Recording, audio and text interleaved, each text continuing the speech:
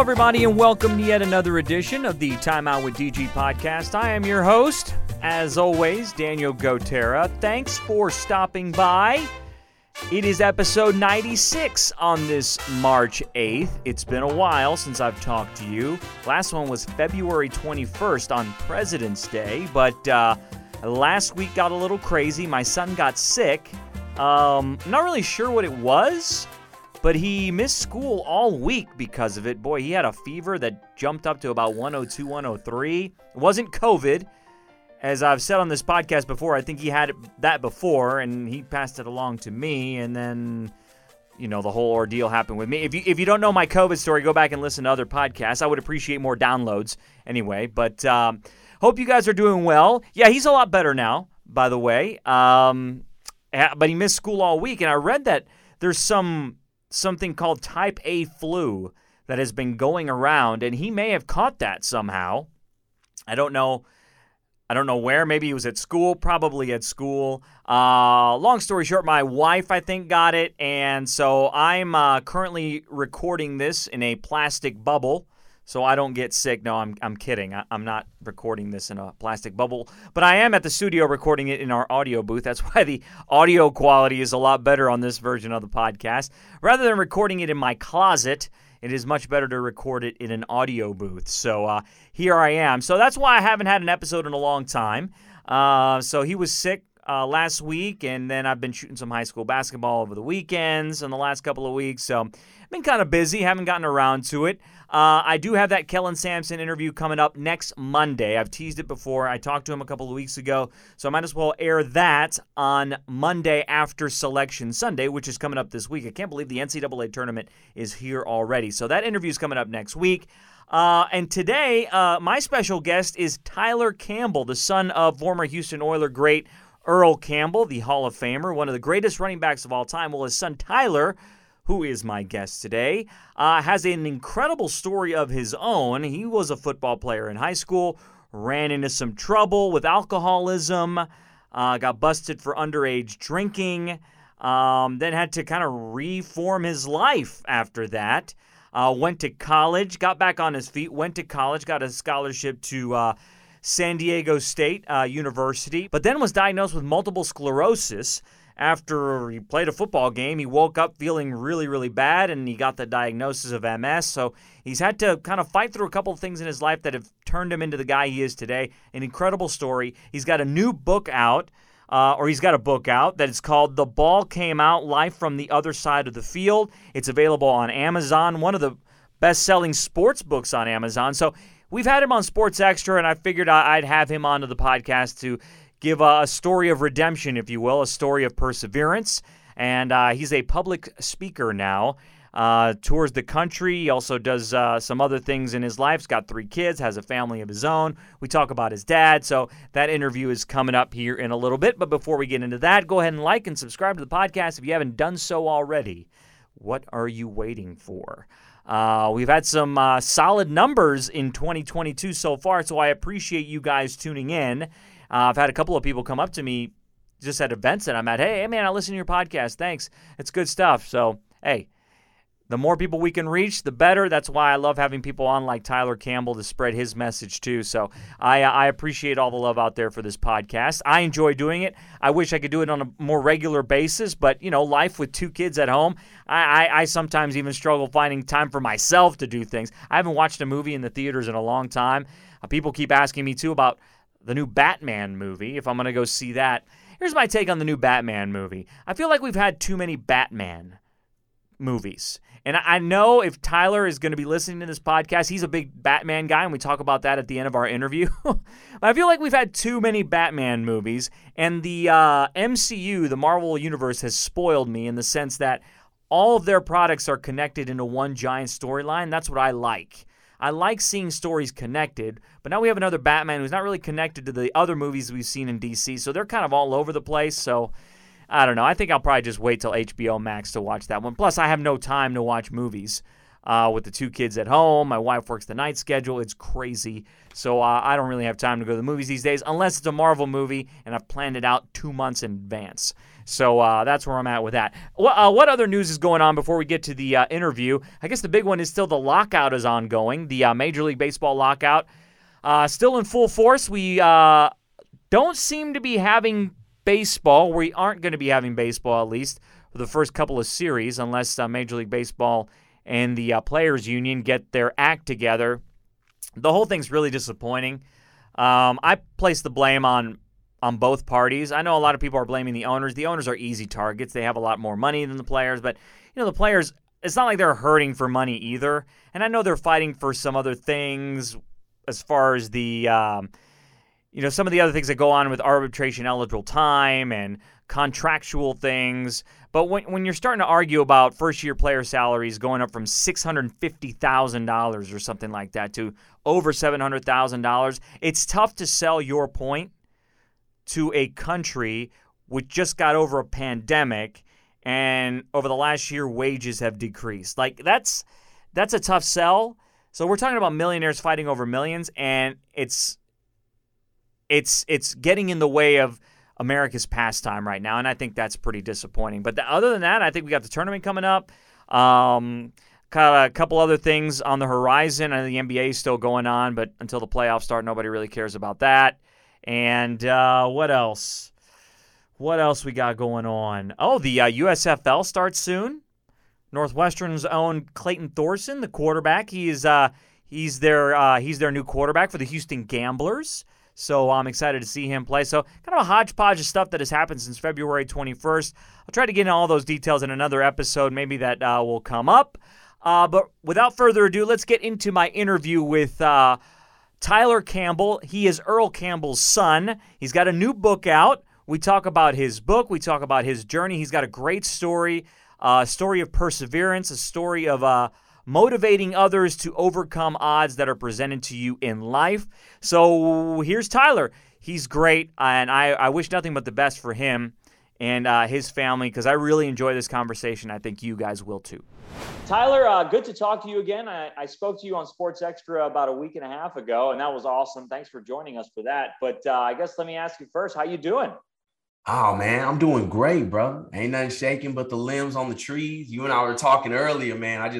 If our weather could cooperate with us, D, I think we might be doing a lot better, man. Had my shorts on yesterday. I got my pants on today. You know what I mean? I know, man. I'm one of those guys that if it gets below 55, I am not productive.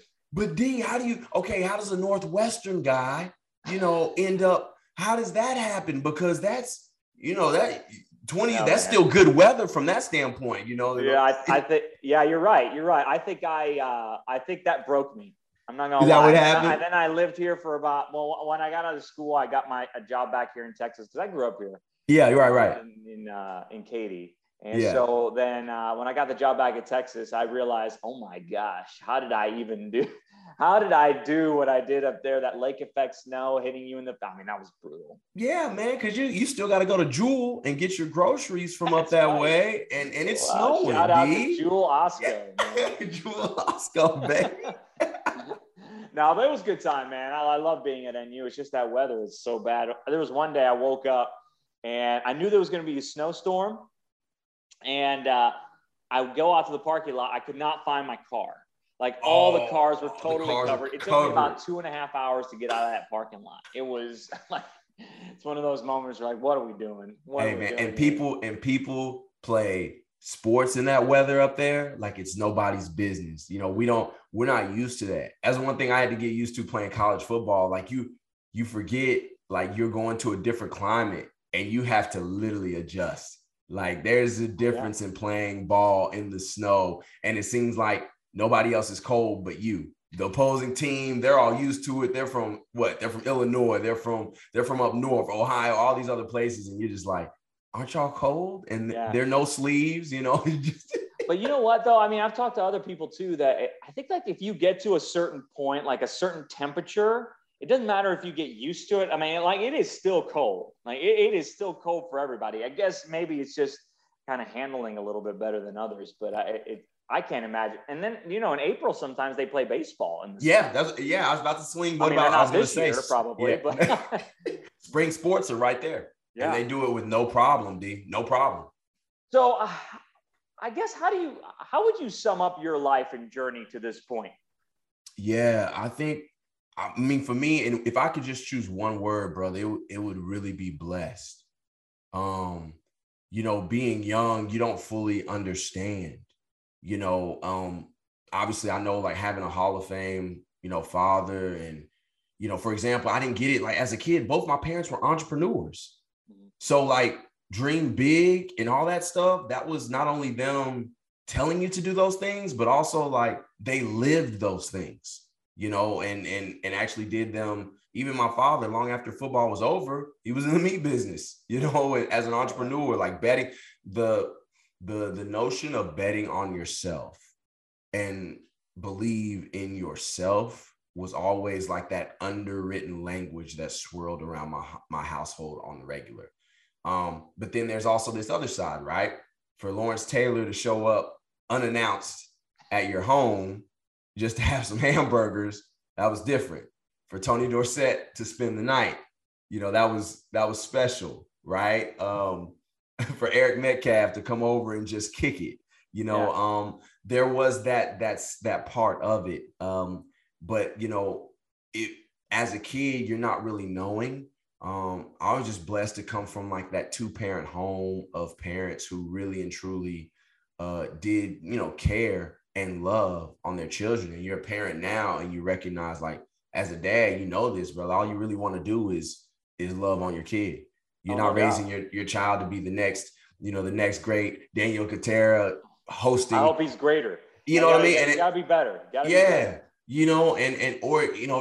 then being, if they're open to something new, so for me, if I just summed it up, brother, it is blessed, but definitely exposed to a lot of different things that weren't people's normal childhood experiences. Oh yeah, for sure. So I want to ask you about that. Like, when did you realize as a kid growing up, and like, you're a kid, you want to hang out with dad, right? You want to hang out with but like, when did it kind of hit you who your dad really was and the impact that he had on so many people, not just them, but still to today? But like, when did that moment happen for you? Yeah, for me, it was the first initial moment was spending the night at a friend's house, and their parents had VHS tapes from Howard Cosell and all these old films of dad playing. And they had recordings of them.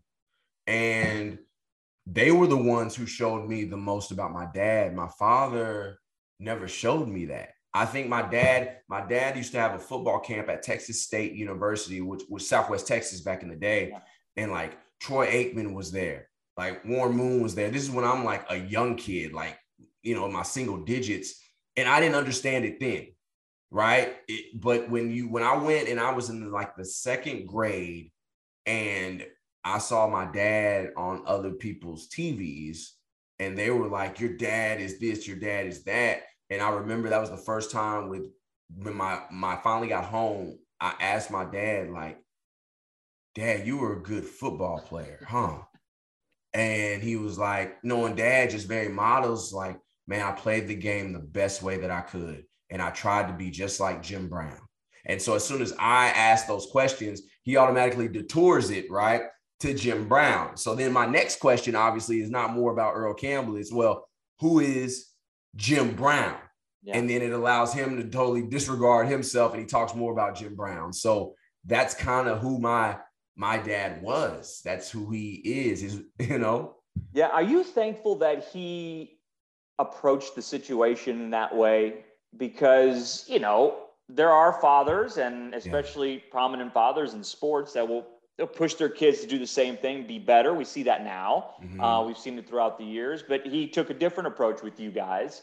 Are you thankful that he did it that way? And he didn't really shove football down your throats, for a lack of a better term, in such a young age? I think so.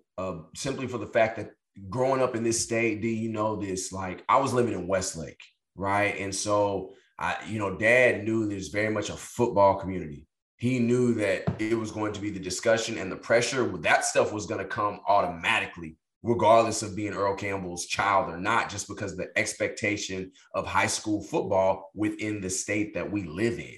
And so I'm appreciative of the approach, because I saw so many kids getting burned out, and their parents did this in high school, played this in high school, won state championships in this other high school. And the kid never really loved the game. Mm-hmm. And I think to play the game, you have to love it in a certain way, because you're going to get hit in the mouth, and you got to figure out another alternative motive that keeps you getting back up, that is different than just your parents wanting this. You know what I'm saying? Because it's a rough sport, even at the high school level. I mean, you're putting your body on the line. There has to be a greater love for what you're doing versus the pressure that's already cooking up in your own household, because your parents are forcing you to be out there, because of what comes with it. So in that sense, I'm thankful, because the pressure was coming regardless of which, even if he just didn't want it in the household, no pressure at home, Could you sense that once you guys really started getting into it a little bit, he kind of perked up a little bit more, and then he was like, okay, well, if they're into it, then I'm behind you 100%, because I'm going to share everything that I've learned too. I think my dad snapped another switch when my brother's first carry in the 7th grade went for 80 yards. Boom. Like, Christian was gone, and we didn't know what to expect, right? You never know what your child is going to do until, you get hit, right? And so that was my first time seeing Dad. Like, he's like, oh man, I got something to work with here. I got something, And so when I got to high school, sports were terrible for me in the beginning. My brother was extremely athletic. It took me time. I really had to work, because those two, my dad and my brother, they were athletically gifted. I mean, Christian dunked basketball. Like, he could, whatever he chose to do, it was like, boom, rapid fire. Tyler was different. But I learned the value of a work ethic. Yeah. I think my dad was very patient with me. And then he didn't push me. He waited for me at a level of manhood to ask for help, right? I think that was another thing. He wanted us to learn that it's okay to ask for help, but at the same time, you can't get the help if you don't ask for it. And that's kind of like good life lessons, right? Everybody needs help, but nobody will know if you don't ask, Yeah. And when I asked, I remember the first time I asked for help, really, it was my junior year in high school. And I thought I had a real good game. I was like, I'll ask Dad on a good game, right? I just want a good game. And I remember him taking my film and just shredding it on the VH, my steps. I think it literally took us an hour to get out of the first half. Wow. And, he was, because it was that's everything. Like a comeback to reality moment. I'm like, well, and for me, man, I thought I played really well. and for me, you forget, and at this time, I understand, I think it really hurt my dad that he couldn't physically get out there and work with us. That's the other thing that I also saw from him, was that as we were getting to that level of high school, he really wanted to be involved, but physically just wasn't able to because of back surgery. I know that crushed him. I know it crushed him for us not to be able to do some type of working out together, do the weight rooms, all that stuff, and coach up. He just wasn't able to, his body really. So I knew that also hurt him tremendously. But when I think I was the only time I asked my dad to cut up I never asked him again in high school. It was so much in that one session that lesson I literally kept with me for the rest of my life. Wow. And I could tell you the way that I watched film in college and what I saw was always totally different than even what my college coaches saw, because of Dad's IQ and approach to the game, which nobody ever talks about. I was going to ask you about that. His physical abilities were on display every time he hit the field, but it wasn't that made him so good. I mean, it was his knowledge of the game, and boy, you got a firsthand experience, dude, there.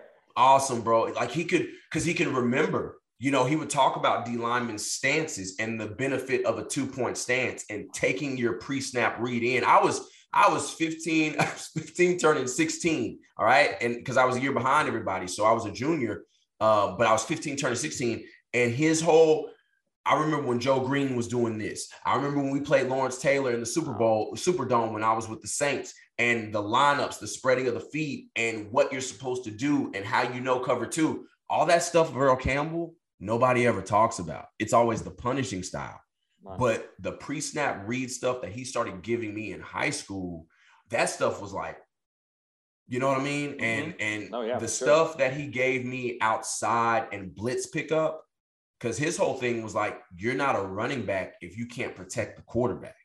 And so I was a terrible blocker. And so he ate me alive. And that's why by the time we got to the end of the game, I think I had like close to 200 yards, but it felt like I hadn't done anything, bro. Like it was, but anyway, that was him. I think a lot of that is what people don't talk about, or he doesn't get a chance to talk about, is his ability to see defenses and his ability to see the running holes and the lanes. Everybody just sees the powerhouse. That's what I thought. But there was more to him that Bum and that Coach Royal had instilled. His running back coach at Houston, Andy Bourgeois. There were those other intangibles of the game that he also knew very, very well. But, you know, it's about the running style and breaking tackles for people. You know, he's I'll have one more question about your dad, and then I'm gonna get to your particular journey. No, well, I mean, it's I always wonder, right? If you're a son of a Hall of Famer, such a prominent sports figure, I mean, like, do you ever get tired of answering questions? Obviously, you don't, but that's a question that does come up too. Like, you ever get tired of talking about your dad? So I always remember my father talking about how he didn't have his dad for very long. And I always remember him talking about the games in high school, UT, even in the Oilers. You know, you come in after a great win, a great game, and he just wished his dad was like there because other people's dads were there, you know, and his never was. Yeah. And he always just like would have the hope that his father was watching him from heaven. But he yearned for just like that father's, like, great game, son, you know, that type of deal that he never got. And so, you know, for me, I don't get tired of it because I've heard and seen somebody who never had that presence of a father, period. Yeah. And how even in their older age, there was still that wish to have that. You know what I'm saying? So I think I saw amidst of the brokenness and the stuff that where memories were created. And his biggest thing he'll tell you is like, I wish my dad could have seen that.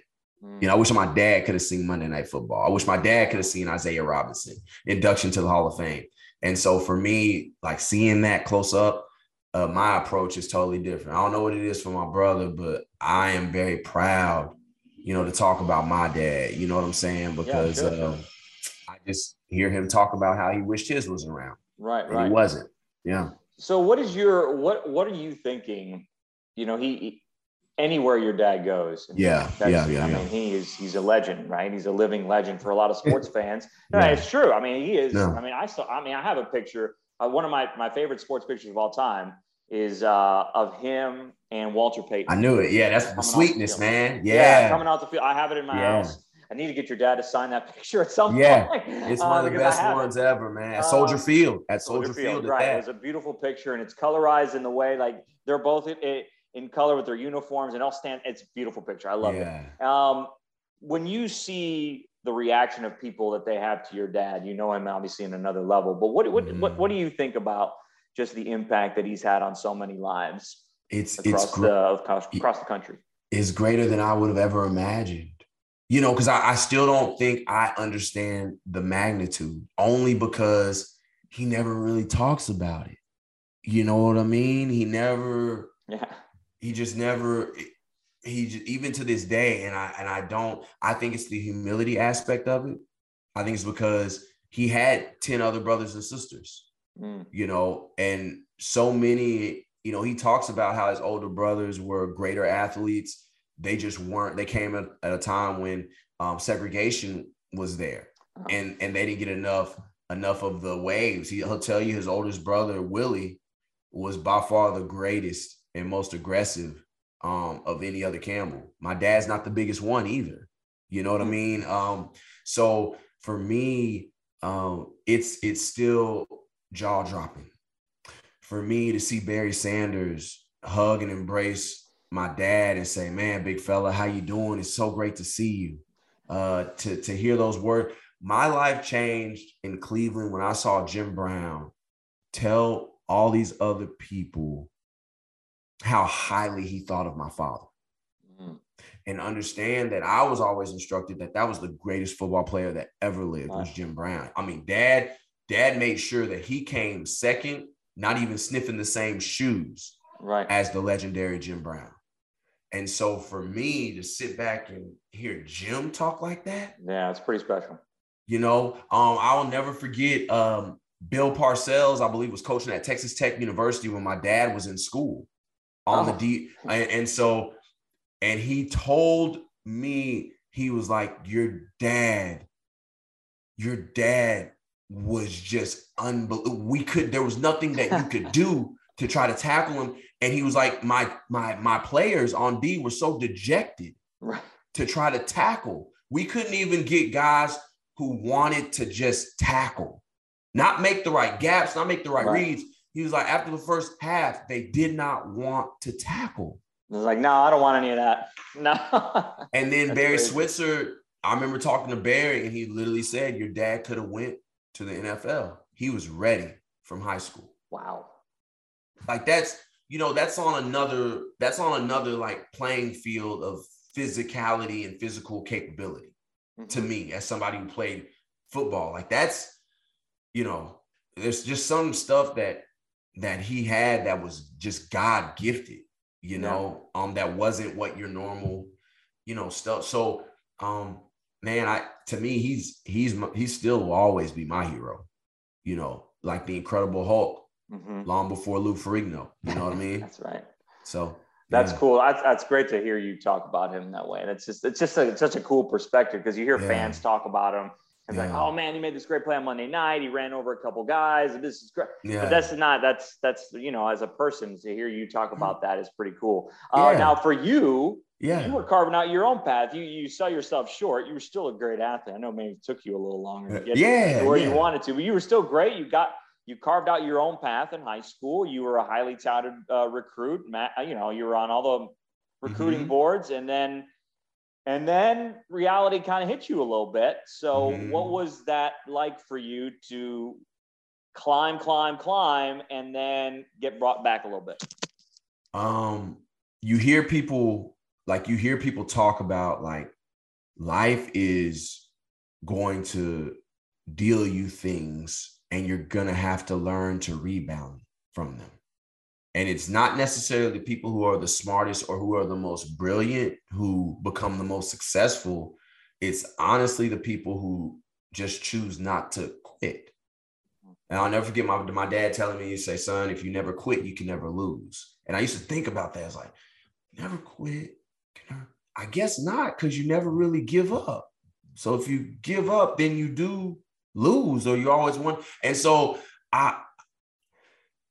that was the greatest grace for me, was getting knocked down by life. I wasn't the best athlete starting, as opposed to my brother and Christian, and understand the pedigree that I'm measuring it from, right? Okay, my brother's second in state in 200 meters as a sophomore. Earl Campbell is this. So I'm measuring it against some very only natural, very tall, talented people. Yeah. But because I never measured up to that, and the way I thought people viewed me, because I wasn't following in those same footsteps, I probably placed more pressure on myself, I know I did, than what was really actually there. And it certainly didn't come from my family.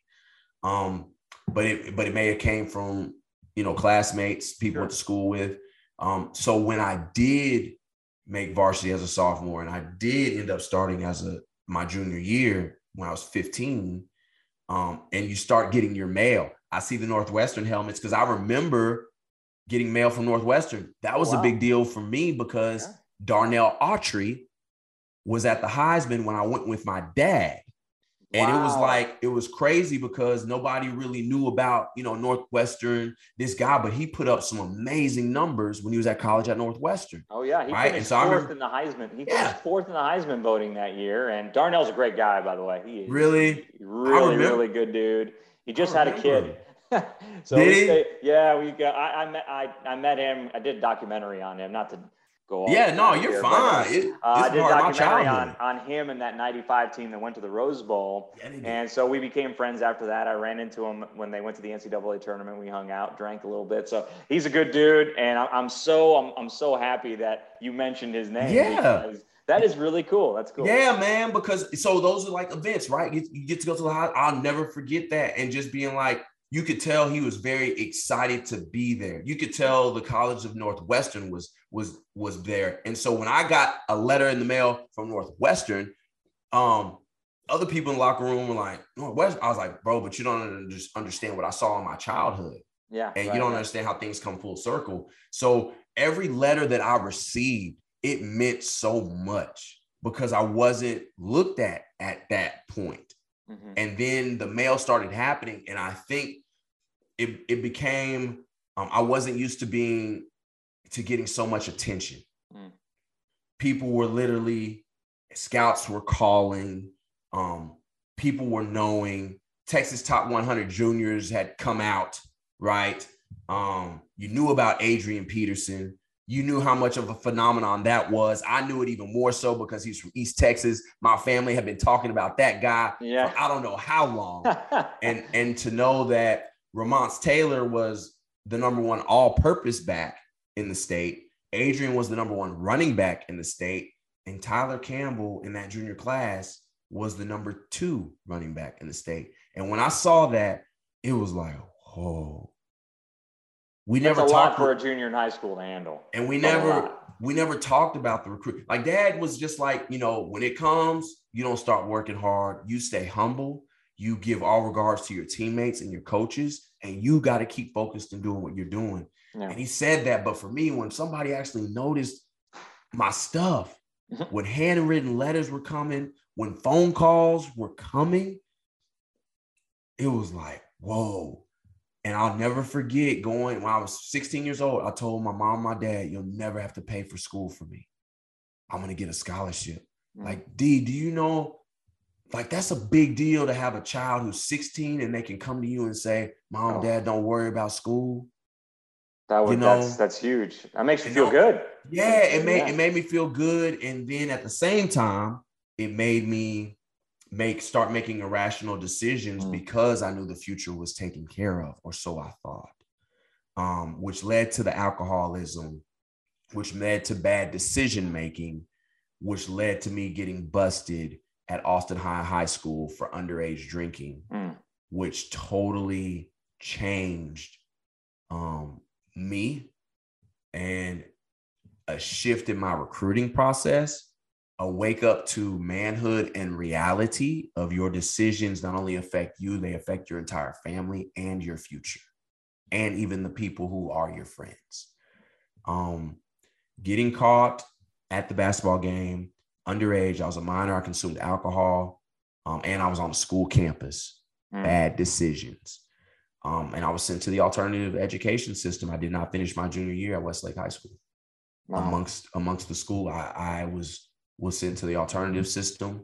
And my dad made me call every single college coach who recruited me, whether they offered me a scholarship or not. And I had to explain to them what I had done. If they didn't pick up, I had to leave them a voicemail. And he told me, I want to raise a young man of good character because your character will outlast your athletic capability any day of the week. And that was like calling coaches and explaining to them over and over again, all these phone calls, telling them what I had done. I remember leaving a message to Georgia Tech University. And I remember, I think I said it. Before I got off the phone, I remember leaving the message for the coach. And I said, oh my God, what am I doing? And I paused and I was like, oh, and I hung up the phone. Like it was doing something that you couldn't, it felt like I was speaking my future away. Yeah. Over and over again. That's what it felt like. Yeah. How disappointed was your dad at that point? Was he disappointed in what? What was his approach at that point, or your parents? I mean, not your dad, but your parents. My mother, I understood what I was walking into, right? My parents are first generation college students. Both my mom, my dad. My mom went to U of H. My dad went to UT. I understand very much that I'm coming from a very special household. Mm-hmm. Even as opposed to my cousins, as opposed to just people, people from church, I know I've been very, very blessed. Like, I know I clothes, I had food, had a home, roof on, like, beyond blessed. And largely I understood why. My parents worked extremely hard. My dad's whole motive for football was getting out of rose fields and not working sharecropper land. Like, not waking up to pick cotton or to pick roses or whatever was in season. You know what I'm saying? Right. Like, never. I don't want that for my kids. And so he got that. And your child, I understood from his perspective, it's like, man, your child, you worked so incredibly hard to bring grace and love and all these amazing things to the Campbell name. Yeah. And you never got in trouble, but now here's your child. And your child's getting in trouble. And so my mom was like crying. I've never seen my mother cry the same way I did when I was 16. My dad was just so hurt because, he was like, I know we have alcoholism in our family, and just all these things are what could potentially be, and not knowing does your child have what you put in them to rebound and get back up. Like, it was that moment where he knew, like, I can't do this for him, but I hope he can do it for himself, type of deal. Yeah. As a parent, like, he knew what he wanted me to do disciplinary wise, but I could tell for him, it's like, but my hands are tied now because this is your life. You have to decide. And all I can do is hope you make the right decision. That's what I got from my father.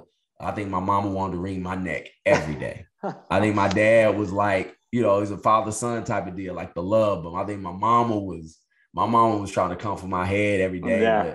But I was introduced to a book called The Purpose-Driven Life by Rick Warren. My mama gave it to me when I was in the alternative system. And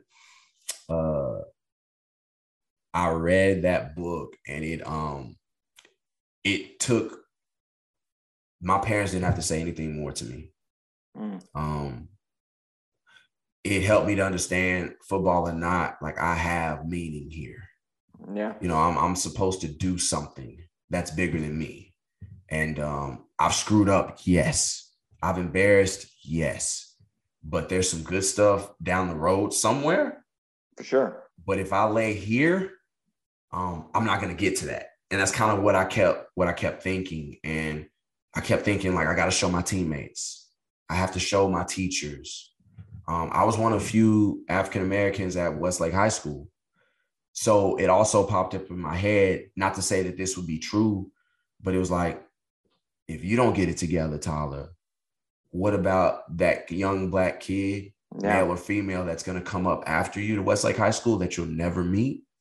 Mm-hmm. What example, what precedent will you set for that child? Also, the mindset or beliefs that people could potentially have that are teachers, that are within the community. Everybody in the community knew I got busted. It wasn't a secret. No, it was everybody knew I got in trouble. So can you rebound, get yourself right so that a label isn't put on other kids that come through Westlake? So, just begin to, like, really understand the magnitude of my actions. And I got it.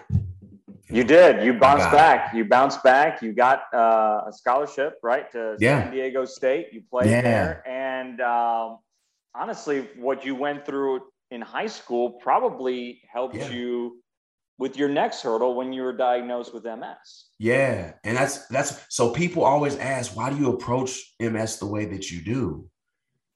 And I said, well, my life has been preparation for MS all along. I felt like going through the hurdles of losing scholarships and going to a junior college and embarrassing family and learning to find inspiration within yourself to climb hurdles.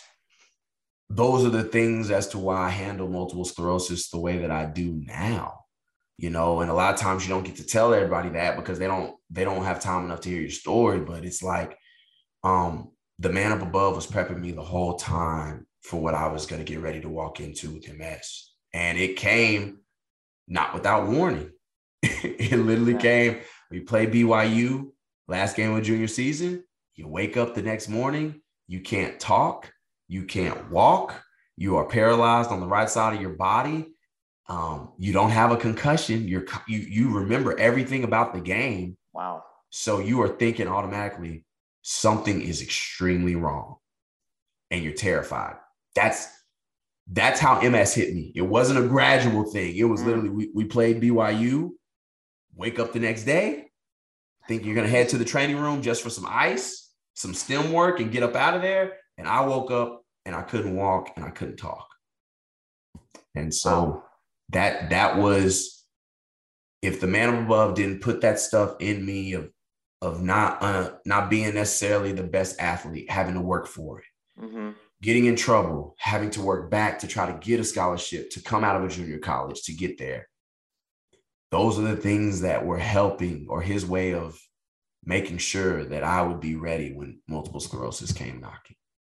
Yeah. So at that point, when you were diagnosed, not just the initial reaction, but you knew that you were going to play with this. Like this was not going to be one of those things that, these are the cards I've been dealt, and I think I'm going to hang it up. No, I feel like after hearing your story, you're like, no, I'm going to play. That was the only question I had. I didn't understand the magnitude of multiple sclerosis. I didn't know it. I knew Montel Williams had it. That was like another Black male who had the disease. It was never that. I think as an athlete, it's always about, okay, tell me what it is that I have to do to keep this thing going. For me, commitment is huge. I made a commitment. I signed a letter of intent to a university, to those other guys on the team, blood, sweat, and tears. There's no, it wasn't even a thought process. And I think it surprised my doctor a little bit because, it was a first for her. She never treated a Black male before, and I was an athlete. So there was no criteria to see how my diagnosis was going to lead. There was no sample size. And for me, it was like, okay, what do we do with this thing? Tell me the medications I have to take. Tell me what I have to do. Because after finals, we got spring ball that I'm going to be training for. Right. And you know what I'm saying? It was never that. And so I asked her if I could play, and she said I had no sample size to go after. If you have a relapse again, we'll take the game of football away from you forever, because you're going to spend the rest of your life in a wheelchair. So that was a gamble. That was my gamble. She said, rest of life in wheelchair. And I said, okay, I'm playing football. It wasn't even a question. I never told my coaches. I'm sure, I know the trainers knew. I know people had to be informed because I went to La Jolla Memorial Hospital to get my diagnosis. I wasn't diagnosed through the team doctor or anything like that. So I know they contacted, but I never went to my coaches and said, I have multiple sclerosis. I didn't want the attention already because look who my dad is. The last thing I want is I just wanted to play football and be free and be there for my teammates, and also I was going to be a captain my senior year. I'd been on the leadership council every year at my time at SDSU. So it was only right I'm going to be captain. So if I'm a captain, if I quote unquote am a leader, then I have to be there to lead. And I have to show, how can I tell people not to give up and not to quit if I did that, even living with multiple sclerosis? Yeah. You know what I'm saying? So none of that, it didn't even fall into the equation. And I didn't understand it was a big deal. It wasn't that. It was just that I didn't live in the transfer portal era. So I made a commitment to a 4-year institution, and I'm supposed to get my degree, and I'm supposed to play ball so that somebody else has a scholarship after I'm gone. Point blank. Yeah. What was their reaction afterwards when you told them? So here's the deal. How did that story go? It was, I think to this day, people are still shocked because I really, for me, football was like TC. I was very introverted. Like, I do my work. I'm there for you. I'll support you. Whatever you need, I got you. I'm just a teammate. And so I never still called people, and just my roommate had to know, because he discovered me on the floor the next day after BYU. Okay, yeah. So he had to know, but I swore Matt to secrecy. I was like, man, you can't, don't tell nobody. I waited to give my injections, just to give myself these shots. I would wait till everybody left the locker room after practice. I would come back after eating, come back to the locker room, make sure nobody was there. And I give my shots, either my abdomen, my hips, my legs.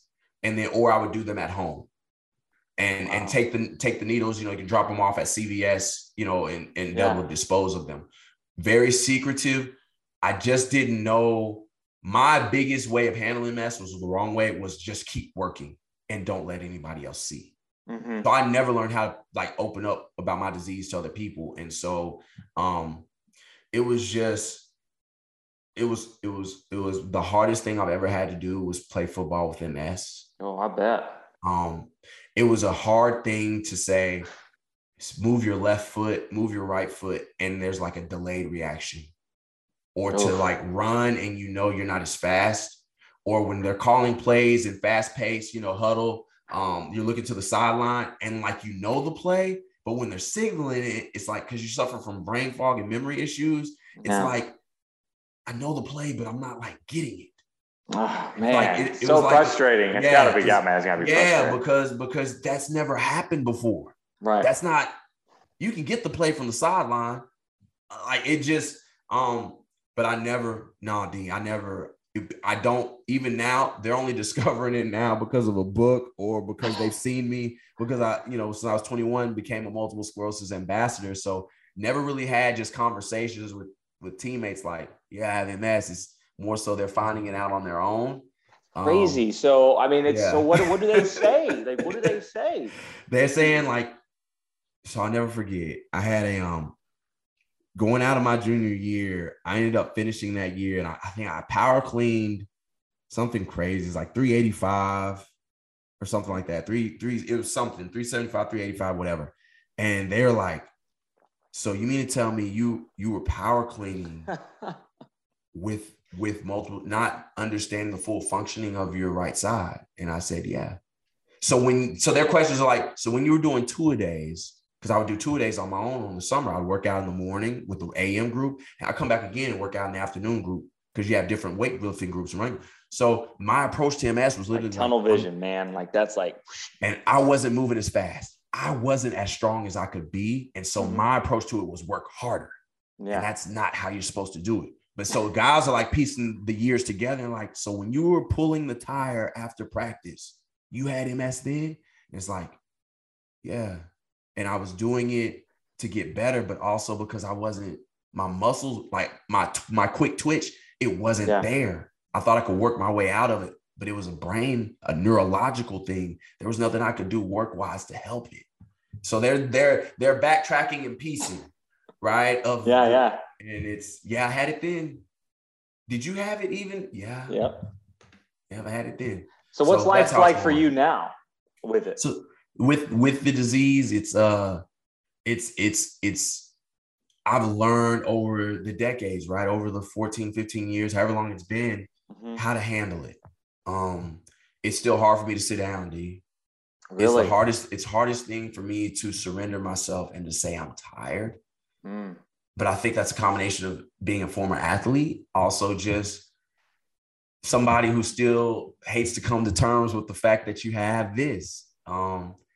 So, having to go through therapy, having the love of my wife, kids, I was told that it would be difficult to be able to have children. People were literally, the doctors have to prepare you, it might be a lonely road with MS, it might be.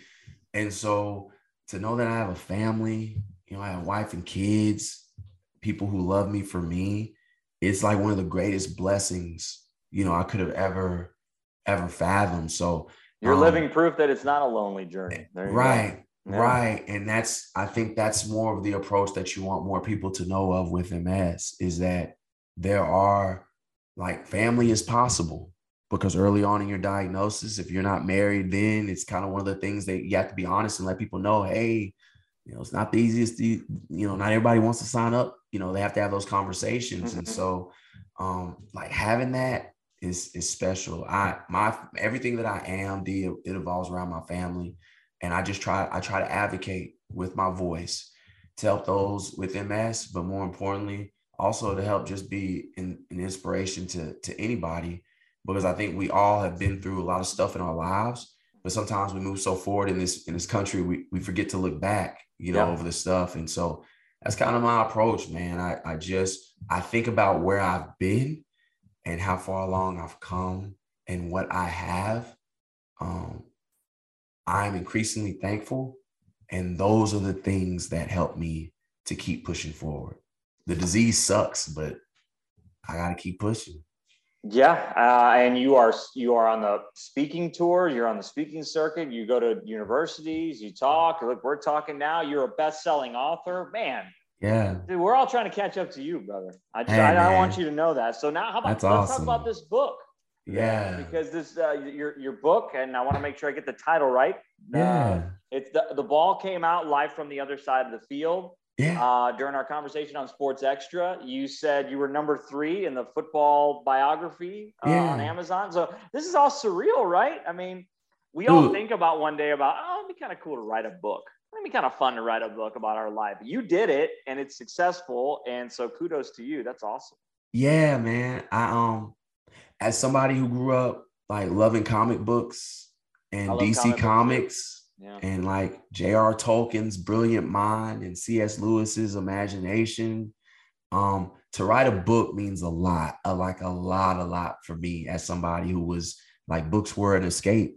Mm-hmm. They were a tremendous fairy tale for me. I was a nerd, book loving kid long before I became a good athlete, so the book means a lot to me. It's something that I know I can always pass down to my children. If they ever want to know who their dad was, if the Lord takes me away from this earth early for whatever reason, I know I left my children a book, and they can learn everything about their dad from that book. To me, that's like the greatest feeling in the world. Now, it just so happens to be a joy that when you put your heart on paper, that other people enjoy your work. I think that's just the bonus of it. I wrote the book for me, therapeutically, to free, my 12-year-old self finally at the age of 35. I mean, that's really who I wrote the book for. Was it hard to write the book? It was tough to relive hurts and pains. It also was a joy. The journey is also, there's some great things that happen on life's journey too. It's not all bad. And so it's also great to relive those things. But there were some tears that were reshed again. There were conversations that I had to have with my mom and my dad about what I really felt, because I never really opened up to people. Yeah. That's why the MS diagnosis went the way it did, because I wasn't accustomed to opening up to anybody about it. And so I'm 35 now. I've got 3 kids. I can't let them think that that's okay. I don't want that to be a trait that I can pass down. And then without really tapping into my heart and revealing it, my family was the one who was suffering the most, because I'm not giving my kids the full heart that I have, because I'm holding some of it back. So it's just a joy. It's real surreal, D, to know that people like your words. Like, I think Eminem even said it in one of his songs, I think, Till I Collapse. I mean, he was like talking about how it's one of the realest feelings you can get when people are feeling your stuff. And that's really what it's like. You put words on paper, you don't know how people are going to react to it. It just so happens they like it. That's really special. It's really special. That's awesome. I'm happy for you. You said you're a DC guy? Yes. I'm a Marvel guy. I'm Marvel myself. Because I'm a nerd. Batman's my guy. Hey, Batman was he's Bruce Wayne, man. He's got the money. He could be who he wanted to be. Yeah. Love Bruce. Did you see the new movie? So I haven't seen it yet, because I have to go by myself. I know my son, he's 8. He's not ready yet. It seems like it's a little intense. Exactly. That's why I have to go by myself. And to go by yourself with 3 kids, D, you got to like carve out some real special time and approval from your wife. Oh, yeah, for sure. Funny story. 3 hours. Yeah, funny story. You appreciate this, because I'm a huge Marvel MCU guy. Captain America is my favorite. Okay. So she knows, my wife knows. I'll ask her about like random days throughout the year. Like, hey, what are you doing on Thursday, March, whatever? She goes, why? I said, why not? I'm just curious. And she goes, are you going to see another Marvel movie the night before it all? And I was like, correct. Yes, that's it. I don't ask for many days, but I just need like 3 on the year. And so now it's a big running joke. Hey, my wife knows that I got to have my imagination stuff because she can't understand at all why I'm into it. Like, she doesn't get it. Like even when I told her, I was like, no disrespect, but I was trying to get people on Black Panther like a long, long time ago, but nobody ever wanted to listen to my little stories. Yeah. But then when the Hulk and the Avengers started to come out and Iron Man started to come out when I was in college, all of a sudden it was cool to talk about comics. But I was bummed because it's like, I've been reading this stuff. I've been here the whole time. I've been here the whole time and nobody cared. Now it's okay. Man. Now it's okay. Tyler, it was a joy to talk to you. I wish you continued success, and I think it's awesome. I'm sure your dad is very proud of you. Just like you're proud of him, I'm sure he's very proud of you. So this is awesome. Hey, thanks a lot, brother, and best to your family. And it's a pleasure, man. Keep rooting for those Northwestern guys. Oh, gosh, okay? It's hard. I ain't gonna lie to you. It is difficult sometimes, but every now and then we pop off a good season. So, but hey, man, it was great talking to you, brother. Pleasure, brother. Thank you very much, Tyler. Appreciate it. I need to go out and get his book. I need to order it off Amazon because I'm really anxious to read it. Because judging off of that conversation, I'm sure the book is even better because he dives into all sorts of topics. So go and check out his book. Keep listening to this podcast. I will have another interview hopefully later on this week. And until I talk to you guys again, have a good one. Enjoy this roller coaster weather that we're having. I hate it. Let's let it be hot now. I'm good with hot weather. Let's go 75 and up the rest of the year until we get to November at least. That's what I want. So enjoy the week. Until I talk to you next time, see you later.